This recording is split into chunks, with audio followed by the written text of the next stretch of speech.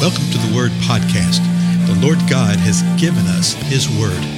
Let us learn it. Let us live it. Let us rejoice in it. Spread the Word.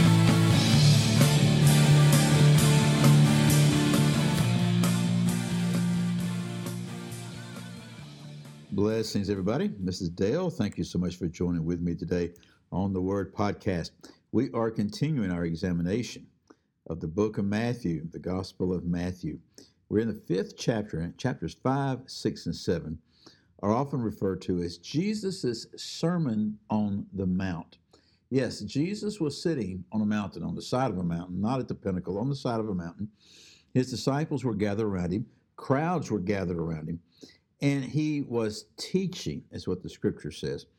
And so sometimes when we use that term sermon, I think we're communicating something different than what actually was going on there, particularly in our modern understanding and experience with such things, such sermons, right? So anyway, we're in the 5th chapter, and we're down to the 17th verse. We'll pick that up in just a moment. But remember what we covered previously. Well, really, we're down to the 21st verse. 21st verse. It was in the 17th verse that Jesus said that he did not come to abolish the law, but to fulfill the law. And this is really important because people wonder, what's this guy? Who is this guy? What's he going to do? We're going to find him doing all these miracles and all this kind of stuff. Who is he? What is occurring here? So he's saying, from the beginning, I have come to fulfill the law. And he starts dealing with various things of the law, the righteousness with the law. He says, as a matter of fact, your righteousness is going to have to surpass the righteousness of the scribes and Pharisees, which in their mind, they were thinking, well, that's impossible. Otherwise, if you're not that righteous, you're not going to enter into the kingdom of heaven. Well, how's that going to work? Well, let's just continue on. Verse 21, Jesus says this, you have heard that the ancients were told. And here's what the ancients were told. You shall not commit murder, or whoever commits murder will be liable to the court. So the you shall not commit murder, it's just a quote right out of the Old Testament. Exodus 20, I believe. The 10 Commandments. The Lord said, you shall not commit murder. He said, but if you commit murder, you're going to be found liable to the court or guilty before the court. Verse 22. But I say, whoa, now let's hang on a second here. We're going to see this a good bit, okay? And what we're going to see is that the Lord's going to say, well, you have heard this. And then he's going to go, but I say.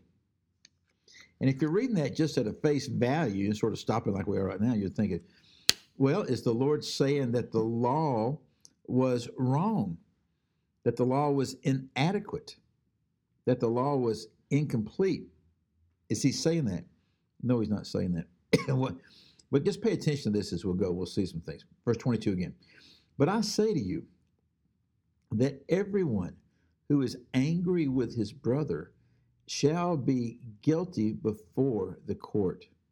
The same phraseology there, okay? And whoever says to his brother, you good for nothing, or I think it's the King James that says the raka, which is actually the Greek word raka, which means that you're calling somebody an empty-headed fool. So whoever says to his brother, you good for nothing, shall be guilty before the Supreme Court. And whoever says, you fool, shall be guilty enough to go into the fiery hell. So what's going on here? What's Jesus saying? Well, in verse 21, he says, you've heard that the ancients received this, what the Greek actually means, that they were told this, you shall not commit murder. Well, we know this. We know this from the 10 Commandments. We know this from the law. And then he says, and you also remember this, whoever commits murder is going to be found guilty or is liable to the court. But I say to you that everyone who is angry with his brother shall be guilty before the court. Jesus is tying together anger with murder. Yeah, think that through. Jesus is tying anger and murder together. What does he say? He says, whoever's angry with his brother is guilty before the court. Whoever calls his brother an empty-headed fool is guilty before the court. How guilty? guilty enough to go into the fiery hell, literally the hell of Gehenna, Gehenna fire. Verse 23, Jesus says, therefore, what does that mean? Therefore, whenever you see a therefore, look to see what it's there for. Therefore, in light of this, in light of the fact that anger with a brother is a form of committing murder, therefore, if you are presenting your offering at the altar and there remember that your brother has something against you, leave your offering there before the altar and go.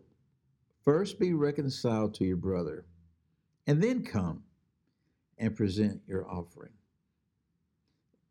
You know, these honestly are difficult teachings. Why is it difficult? Because look what Jesus says. If you're presenting an offering at the altar before the Most High God, and you remember that your brother has something against you, then you go and be reconciled with your brother. Notice that it doesn't say that you have something against your brother, but you know your brother has something against you. Okay? You know that he's holding something against you. You know that he's mad at you. Then we have a role and a responsibility, and have been told flat out by Jesus, to leave aside the offering before the Lord and to go to our brother and be reconciled. Now, here's the mindset of the world and the mindset of many people who profess to be brothers, and this is how the enemy will attack us. Because we'll go, well, I'm fine with them. They're the one that's got a problem with me. They've got something against me, and there's nothing I can do about it. And it's their responsibility to come to me. Okay? It's their responsibility.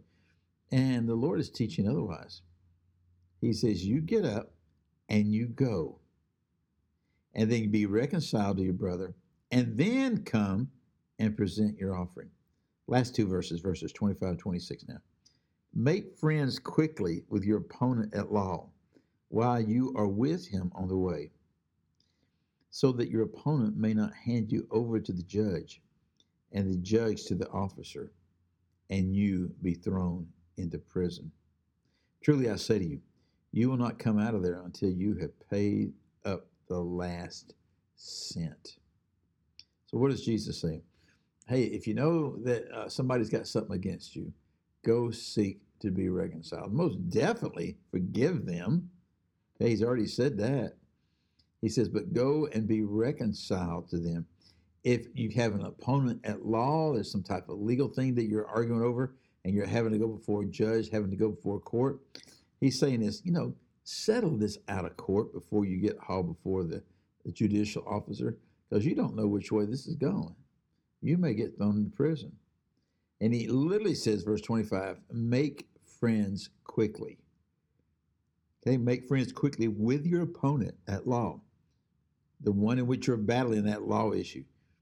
We have, folks, a role and a responsibility to walk in love, not walk in vindictiveness, to walk in a way that is reflective of the Most High who lives within us, not to walk in a way that we're trying to prove that we were right and we're going to win no matter what.